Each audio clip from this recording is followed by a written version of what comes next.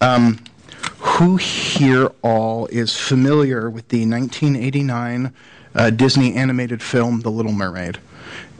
Okay. See, I ask because I prepared two openings for us this morning. One, if we were familiar with that story, and then the other, if we weren't or weren't going to admit to it in public. But it sounds like we are, so I'm going to go with that one, which is good because the second opening wasn't as well developed, and I was going to quote really pretentiously from Dante's Divine Comedy, and you were all going to not like me, and so we're going to get to avoid that.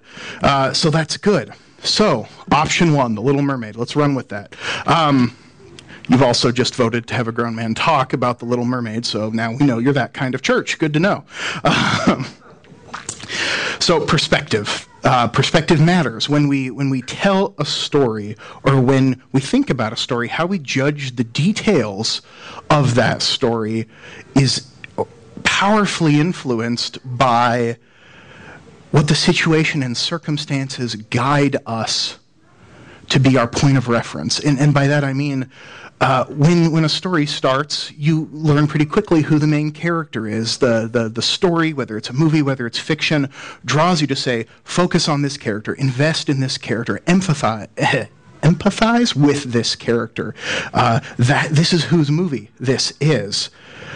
Your affections should rest with this person's struggles, not, say, this person's or that person's.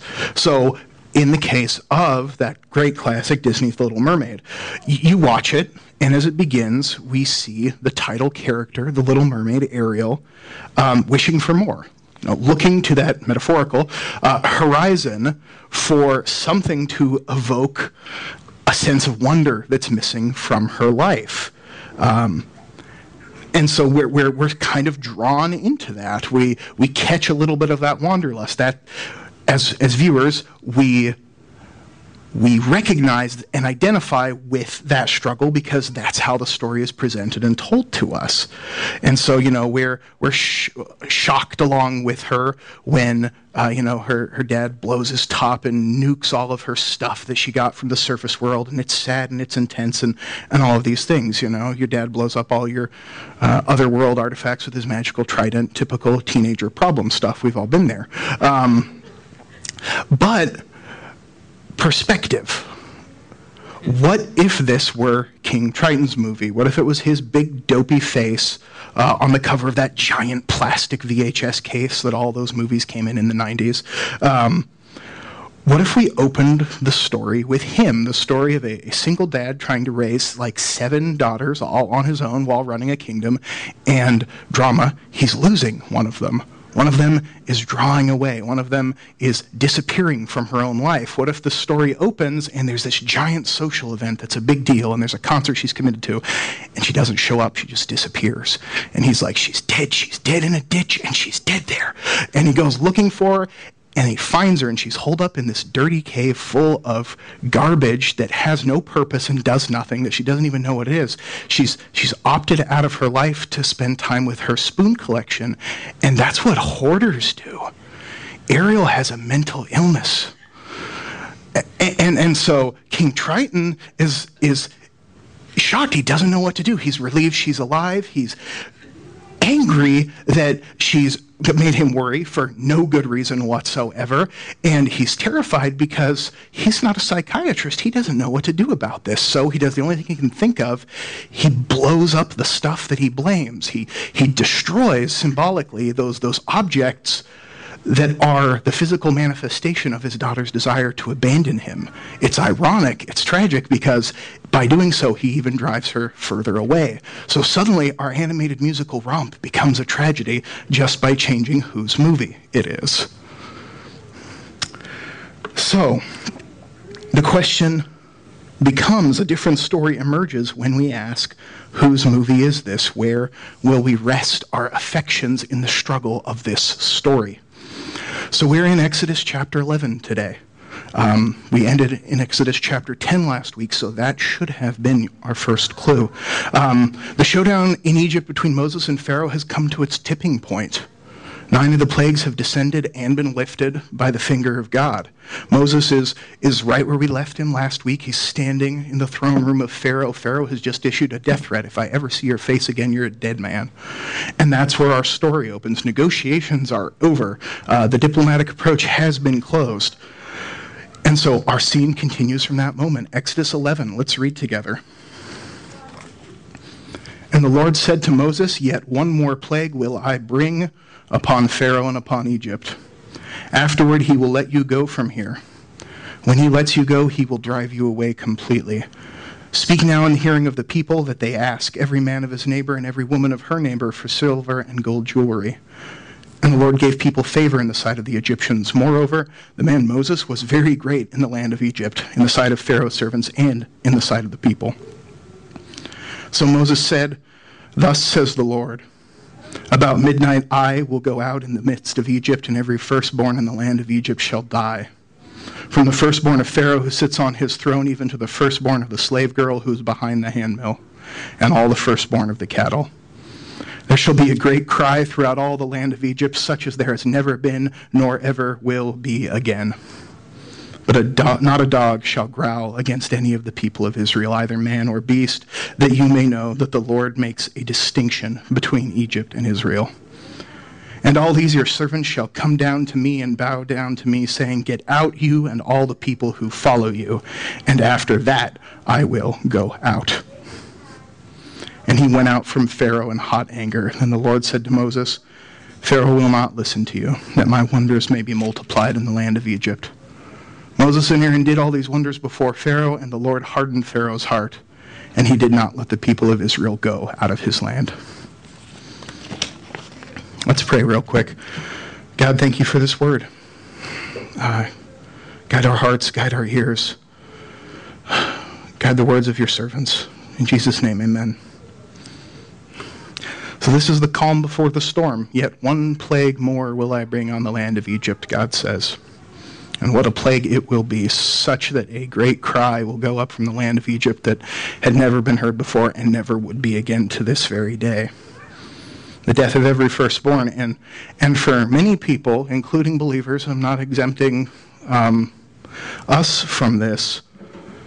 When we read this story, there's a cry that rises up in us as well, even if we don't give voice to it, a cry of protest. We protest the hardening of Pharaoh's heart. We're like, really? Is that fair, God?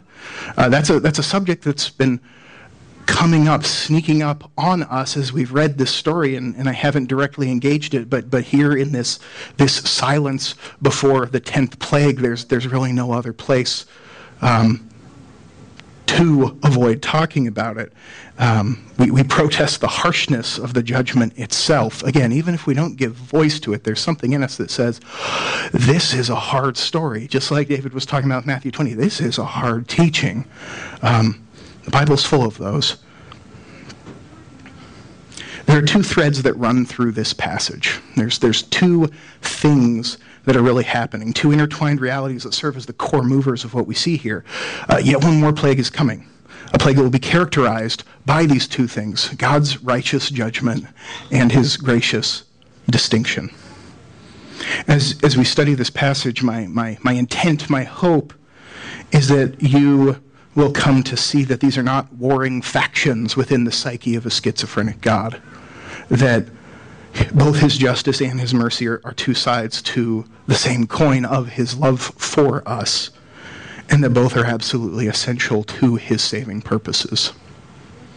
I hope, in short, that you will come to see that as believers, we are called to bow to both the judgment and to the mercy of God, because without either, we remain enslaved and unsaved.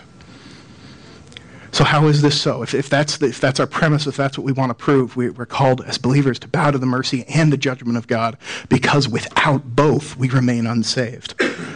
How is this so? So we look at these two threads, this coin, righteous judgment and gracious distinction. And as we work through this passage, I want to share three things I've observed, three significant ways that these two elements interact with one another and act upon the world. So where do we see it? The first significant way I think these two sides interact with each other is this. Both the righteous judgment and the distinction of God together turn the world upside down. these two things working in concert both completely turn the world upside down. What do I mean by that, and where do we see it? So the world has a certain status quo. People are pretty orderly. Even the messy ones, they're consistently messy. We have a business as usual. The particulars of business as usual for society can vary time to time, place to place, culture to culture. It's not the details that matter. It's just that that's how we work. We create a normal, a structure, something that is normal for our culture at our time. We're up here, slaves are down there. You're in charge, you're not, and you know why. This is worth a penny, that's worth a pound. Normal. And whatever is normal for us will, by and large, relate, reveal, or be based off of the values of the people that rendered it normal by assuming it and saying, hey, this is what we're going to do because this is what I like. And so I say all that to say this: the righteous judgment and gracious distinction of God turn the world upside down. Why? Well, why would the values, the preferences, the inclinations, the habits, the business as usual of kind of lazy, sinful, selfish people ever fully, perfectly, completely reflect the values of God? It just wouldn't happen. We're not going to trip into living according to God's moral character. So at some point, somewhere, our values, our wants, our normal is going to be humming along, doing its thing. Our culture is going to be okay. We're running, we're doing this. And at some point, God's going to show up and kick over that apple cart with either his justice or his mercy. Moses returned to Egypt in exile, arguably neither Egyptian nor Israelite in a lot of people's eyes. He had thrown in completely with God's people. I think that was sort of the takeaway of chapters 4 and 5. But he wasn't in a socially advantageous position, let's just say. And then, of course, the Israelites themselves are slaves, along with all that entails. If you remember Exodus chapter 1, they made their lives bitter in hard service with mortar and brick. This is the lowest of the low. And then we contrast this with Egypt at this point in life. Historically speaking, Egypt was at one of its highest points. They weren't just doing well for Egypt, they were doing the best by the standards of the ancient world at the time. They were the superpower, they were living large, and then, Pharaoh's at the top of the top of the top of the pile. And so we have this massive gap between these two groups of people, Moses and his rabble of slaves on one hand, and then the greatest power that the ancient world had known up to that point on the other. And God's judgment and mercy come along and completely turns that equation upside down. And we see that in this chapter.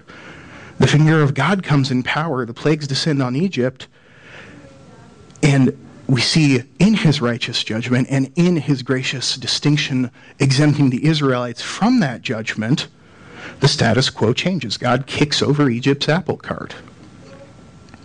We start to see the effects of what we were reading about last week now. Verse 3, for example, and the Lord gave the people favor in the sight of the Egyptians. Moreover, the man Moses was very great in the land, in the sight of Pharaoh's servants and in the sight of the people. The slave masters are suddenly, instead of looking down at their slaves, they're looking up at their slaves. When does that happen? Why does that happen? The court of Pharaoh is looking up to Moses. Pharaoh's not the biggest deal in Egypt, not anymore. Not right now. And so, just again, in terms of story, put yourself in Joe Egyptian's sandals for a minute. You're going along, you've got your slaves, which is great because, digging your own ditches just sucks.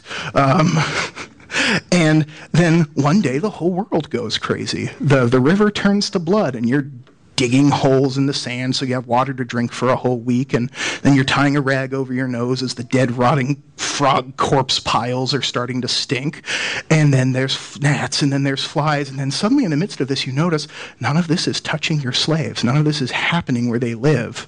And then one day you hear warning, by word of mouth, overhearing Moses, yelling at Pharaoh at the river, a hail is coming, and anyone who wants to survive gets under cover, and you get under cover with your animals and you slaves, and you watch as everyone else around you dies, and that changes how you look at those slaves you're suddenly under the shelter with. Who am I dealing with? What is going on here? God is turning the world upside down. Everything's being reversed. Pharaoh's protection, Pharaoh's power, the strength of his armies, they don't matter anymore, at least for this terrifying period of time in Egypt. Honor and prestige and power don't matter anymore. Normal is the slave master keeping his slaves and them just dealing with it. And the message of God through Moses is that there is yet one more plague, and afterward, not only will Pharaoh let them go, he will drive them out. Not only will it be like, fine, I'll let you go, but he'll be saying, go, leave, get out of here, please, quickly. And that's, not only will he not keep them, in verse 8, Moses essentially says, oh, I'll leave on the day when your servants come and bow to me and ask me nicely. That's the sassy Moses translation. But normal is the slave getting nothing and liking it. The message of God through Moses was that the Israelites would ask for wealth from the Egyptians and receive it. The slaves would leave with the wages of workers. Israel wasn't going to sneak out the window at night while the Egyptians were sleeping. They were going to walk out the front door in broad daylight, and they were going to do it with severance pay. That's not normal, but that's God's justice and his mercy changing the institutions of the world. And all this because of God's righteous judgment and distinction. People's worlds are turned upside down. The comfortable are afflicted. The afflicted are made comfortable and comforted. The last become first, and the first the last. God in mercy and in judgment comes to the world's values and priorities and social structures and inevitably upsets them. And depending on where we stand, depending on where a given person stands, where their affections lie, depending on whose movie we're watching, this will either be extremely annoying or extremely comforting to us. It may be the core of our hallelujah or be offensive to us down to our deepest core.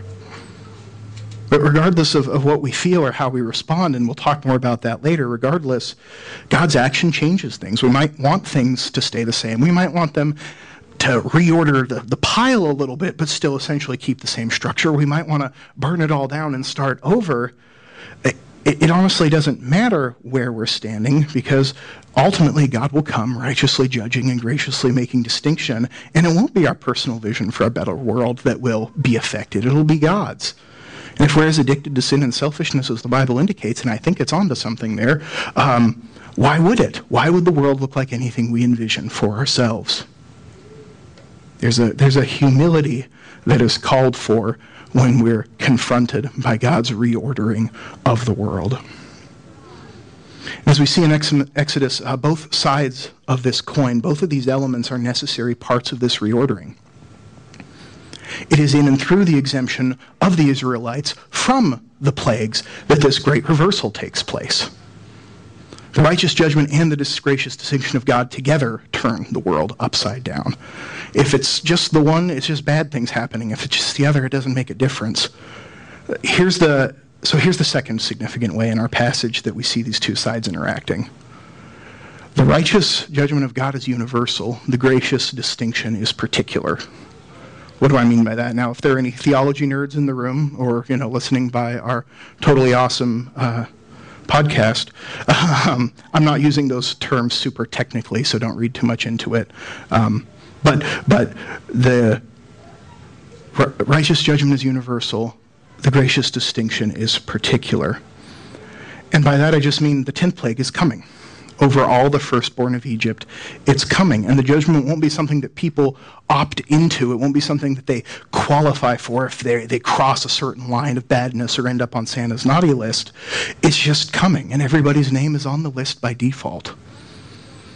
In verse 4 and 5, it says, "So Moses said, thus says the Lord, about midnight I will go out in the midst of Egypt, and every firstborn in the land of Egypt shall die. From the firstborn of Pharaoh who sits on the throne, even to the firstborn of the slave girl who's behind the handmill, and all the firstborn of the cattle. From top to bottom, from the crown prince to the son of the slave girl who's still up at midnight and working because that's her life, down to the animals themselves. Death and judgment are no respecters of persons." And once again, the values of the world are still being overturned even as this happens. Wealth doesn't matter, age doesn't matter, gender doesn't matter. Just the deplorable and non-existent state of one's own righteousness before the unspeakable holiness of God. And this might sound intolerably unfair to our ears, but it shouldn't. Disobedience always leads to death. We learn that 2 chapters into the Bible. It's not a well-kept secret. And I hope, as was demonstrated last week, both Israel and Egypt stood in positions that were morally indistinguishable one from the other, and both were morally indefensible before the righteousness of God. The judgment is universal because it's universally warranted. That part's pretty straightforward. There are no good guys, then or now. And even in this, from God, we see an unsolicited and undeserved restraint. It's not everybody that he demands satisfaction from. It's a substitutionary stand-in, a representative of each household, its firstborn. And that one will be appointed to pay for the crimes of the rest. This is much more than fair. What might be less defensible, what might be less fair, is the fact that he decides to spare Israel. The gracious distinction is particular. Verse 8, but not a dog shall growl against any of the people of Israel, either man or beast, that you may know that the Lord makes distinction between Egypt and Israel. Righteous judgment is coming to all the high and the low, but not even a dog will growl against those with whom God makes a distinction. That's what this verse is telling us. Next week we'll talk a little bit more about how that distinction is made, and at what cost. But here God announces to everyone who is of my people, to everyone I claim as my own, who receive my mercy, when death pours through the streets, not a hair on your head will be touched. That's what he's saying. Judgment is the default, and gracious distinction is made by God in particular circumstance. And many of us are quick to get mad about or just be troubled by God's judgment on Egypt. Yeah, I get that, about whether poor defenseless genocidal dictator Pharaoh ever really had a chance. And in so doing, we forget to be mad that God just pardoned a bunch of cowardly, infant-murdering, feckless idolaters in the person of the people of Israel. We forget to be troubled that he just extended mercy to the taskmasters that participated and upheld the enslavement of their own people. We forget to be upset that he just extended mercy to the turncoats and the cowards who saw the miracles Moses performed and cheered when he showed up and then turned their backs on him when Pharaoh started to twist the screws a little bit. If fair is our standard, we shouldn't be mad about judgment, but we should be infuriated by grace. Why don't they have to pay for what they've done? Why don't all the Egyptians, not just a representative firstborn, why doesn't Pharaoh? I don't know if you know this, but Pharaoh survives this story. He doesn't die. This guy who the whole book we've kind of been picturing is going to Hans Gruber off the edge of a pyramid at the climax of Act 3. Kevin's seen the movie. He lives. Our affections, whose movie this is, determines for us whether this story of Exodus is an epic or a tragedy. There's judgment. Is it too much? Is God unfair? There's grace. Is it too much? Is God unfair? Pick your seat. It doesn't matter. Most likely God is kicking you out of it, making you uncomfortable, rising up that great cry of protest in your heart somewhere, even if you don't give it voice. But whether we like it or not, however it grates on our sense of fair, we're left by this story with this observation: the righteous judgment of God is universal, and his gracious distinction is particular. The third way that we see these threads both interacting and acting is in their results, is in the fact that it is by both and only by both the righteous judgment and the gracious distinction of God that the people of Israel are saved. One or the other wouldn't do it. And to some extent, this is just straightforward reasoning. There's not a lot of complicated interpretation here. God makes a gracious distinction. He says, I set my love and mercy on the people of Israel. But if that's all, if he follows that up by then saying, but I'm not going to do anything about it, I'm not going to act for them, I'm not going to stop the people hurting them, I'm not going to judge the evil done to them, and then there might be an emotional difference. The people of Israel, yay, God loves us, he's on our side. But if it never translates into action, if there's no teeth in the lion's roar, if the sword is never unsheathed, then it amounts to nothing and the people remain unsaved. And if there's judgment without distinction, then God still acts rightly. He would be answering the call to vindicate and avenge the spilled blood crying out from our sin-soaked earth. He would be putting an end to the ongoing offense toward his own righteousness and perfect sense of justice. Death would fall on all of Egypt, and death would fall on all of Israel. And they would mourn, and Egypt would mourn, and everyone would be sad at the terrible, random, bad thing that just happened, and then life would go on as normal, and the people would remain unsaved. But because their world has been turned upside down by the righteous judgment and the gracious distinction happening together, because the Egyptians can see that this universal judgment has a line of distinction drawn in it around Israel, because of the pain and because of the mercy, they can see this, at least in part, for what it is, and the people will be let go. Verse 1 and 8 both make this point. When this happens, when this plague falls and the great cry rises up, then they will let you go. And after the righteous judgment and the gracious distinction, then will you be saved. And they will be. We still have 2 more weeks to go as we race towards the thrilling, chilling conclusion of our Exodus series. But God has spoken, and we can bank on that this is what will save the people, the judgment and the distinction together. That's the story of Exodus 11. The question then becomes, how is it our story? What was God doing here, and how can we best understand it from our vantage point in salvation history? As I said earlier, for many, for most, at some level I suspect, for all of us, this passage confronts us. It offends us. It draws us out to cry to God in protest, either against his judgment or his mercy, or both. As believers, we're called to bow to the judgment and to the mercy of God, but far too often, based off whatever the present circumstance or situation is and where our affections stand in that situation, we don't always want God to be just, or we don't always want him to be merciful. We don't want to bow. When people are enslaved, or when someone commits a crime so horrific that we want to symbolically revoke their humanity and label them a monster, then we want God to be just. When our employers lie to us and change the deal partway through because, hey, HR's got 40 resumes on their desk that can all do what you do, we want God to be just. And when we fail, and when we fall, and when through malice or tiredness or laziness or incompetence let our families down, let our communities down, then we want God to be merciful. When people we love are lost or have refused reconciliation to God through Christ, and we care for them greatly, then we want God to be very, very, very merciful. We want the keys to the gates of hell, and we want to send in and let loose as our wisdom sees fit. We want to be God. We want to do his job. We don't think he's doing it right. We don't trust him. We're not sure he's going to be fair. We want to hold those keys ourselves. This is not a terribly original idea. This is just the first sin. This is the sin of the garden. This is the same recycled lie that's never left the human heart since its fall.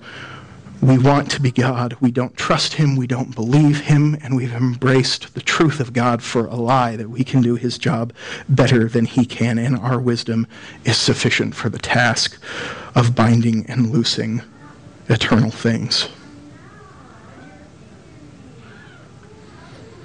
Satan calls on God to judge everyone according to the laws they deserve. He's called the accuser in the Bible. And whether unknowingly or not, some humans join him in that task.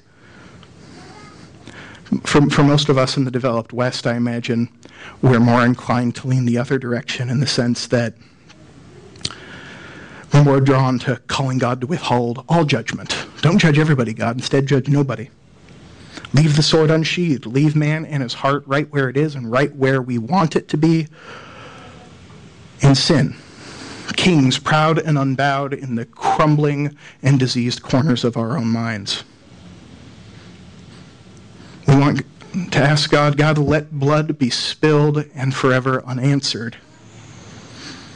We ask God to sacrifice his perfect sense of justice to placate our own irrevocably twisted sense of the same.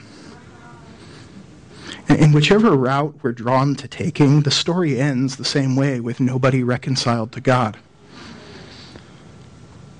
In the end, while Satan may formally advocate the one strategy, the fact is that he's behind both. When we take either of these routes, when we insist God not judge, or when we insist he judge all and make no distinction, no man or woman is ever healed or set right as they were always meant to be. Both of these roads end in hell. You're an immortal whether you want to be or not. God made you glorious. May I just say that? And when by sin we darkened and twisted ourselves, we started down a path that just because of what we are, because of what God made us to be, it will necessarily go on forever. So what are the options? God righteously judges all for their sin and they're sent to hell. Okay, that's simple, it's straightforward. It would be fair. Or God judges none and we go on as ourselves forever. Selfish, cruel, complaining, forever dissatisfied. An unchanged, unreformed, unregenerate you going on for eternity. And I'm stealing from C.S. Lewis a little bit here, but I think he makes the point compellingly that whether or not God judges you, whether or not he sends you to a bad place where the thermostat's always too high, whether or not that happens, there are things in you that will be hell in 1,000,000 years. God loves us and he doesn't begrudge us our questions and our cries to him. When his life fell apart, Job, from the Bible, he cried out to God. He said, God, what's going on here? What are you doing? And the Bible actually takes great pains to say, Job didn't sin when he did that. And as we think of people we know and love who are lost, our hearts can cry out to God. He's big enough to take our questions. But the questions we ask also reveal something about us, about where our affections stand. And sometimes we ask these questions because a part of us, however small, still finds its primary affections, our natural sympathies, lying with sinners in open rebellion to God rather than with God himself. This story, like all of the Old Testament, is instructive in who God is and is preparing the people of God and us for Jesus. And it's in Jesus that we find God's answer to these cries, to these questions we have. We find God's answer to that terrible cry that went up over Egypt the morning after the 10th and final plague. In the Gospels, we see Jesus telling people exactly what this story tells us. He speaks of hell and judgment, and he pulls no punches while doing so. He also speaks of forgiveness and redemption. He speaks of the distinction God makes and how it comes to people we think would never accept and never deserve it. He speaks of the upside down, inside out, backwards nature of the kingdom that defies our sense of fair. He tells people that whatever their sense of accomplishment or spiritual pedigree, that they have to start over, that they need to be born again. He speaks of the offensive grace. And I hope you can piece together, this is why we read Matthew 20, the parable of the vineyard workers. We want the kingdom of heaven to be fair, and in so doing we begrudge the master his mercy. And to paraphrase something Jesus says in Matthew 7 about false teachers, we want God not to judge. We demand that the vineyard owner not tear down diseased vines that only bear poisoned fruit. We say, no, God, don't leave those up forever, and in so doing, deny creation for all eternity the opportunity to ever again experience justice or wholeness or peace. In a lot of ways, the doctrine of hell isn't a theological proposition so much as it is a question. What should God do? Should he offer humanity forgiveness? Should he offer them a fresh start? Should he promise to restore and remake any and all who would come and be healed? Well, he did that. He did that on the hill outside the gates of Jerusalem. Mark tells the story of the death of Jesus this way. Mark 15:33-39. And when the 6th hour had come, there was darkness over the whole land until the 9th hour. And at the 9th hour, Jesus cried with a loud voice, Eloi, Eloi, lema sabachthani, which means, my God, why have you forsaken me? And some of the bystanders hearing it said, behold, he is calling Elijah. And someone ran and filled a sponge with sour wine, put it on a reed, and gave it him to drink, saying, wait, let us see whether Elijah will come to take him down. And Jesus uttered a loud cry and breathed his last. And the curtain of the temple was torn in two from top to bottom. And when the centurion who stood facing him saw that in this way he breathed his last, he said, truly this man was the Son of God. If you think judgment too cruel, know that Jesus himself suffered all the pain, all the deprivation, all the wrath that the children of men ever have and ever will face. In death, he suffered complete isolation and alienation from God, crying out, my God, why have you forsaken me? And if you think grace is too cheap, know that this same Jesus stood for us on the burning and heartbreaking side of that distinction God makes, so that all who would might enter in and receive that mercy. And it was with no less a great cry than any human has ever made that Jesus gave up his life to save the world. And so by that judgment, by that gracious distinction, bought and paid for through that judgment, the curtain in the temple, the dividing line between the presence of a holy God and wretched, sinful, lost humanity is broken asunder, and by that, we are saved. So the question becomes, how will we respond to that information, that good news, that gospel? If we believe, if we do stand saved in Christ by distinction, by his judgment in our place, I pray that this word will both comfort and convict us as needed, based off where our affections lie. If our hearts demand an accounting from God and veto power over who will and will not enter the kingdom of heaven, may we be humbled by the cross. May we remember Job 40 and Romans 9 and 10. If you struggle with this, read those. It helped me. Spend some time in those parts of sacred scripture. And as the great Baptist preacher Charles Spurgeon once said, if sinners be damned, at least let them leap to hell over our dead bodies. And if they perish, let them perish with our arms wrapped around their knees, imploring them to stay. And if hell must be filled, let it be filled in the teeth of our exertions, and let not one go unwarned and unprayed for. And if we do not yet believe, if we struggle with bowing to the judgment and distinction of this God we encounter in the Bible, if our belief in this God is being hindered by a concern that the gates of heaven are thrown wide too readily, or anger that God doesn't wait on the road to hell in ambush and attack anyone who would walk that road willingly and drag them kicking and screaming back to heaven, may we be humbled by the cross. May we remember that when the disciples asked Jesus, would many enter the kingdom of heaven? Jesus' reply was, strive to be one of those who do. When terrible things happened, some tower fell on these people, they asked Jesus, did this happen to them because they were worse sinners than everybody?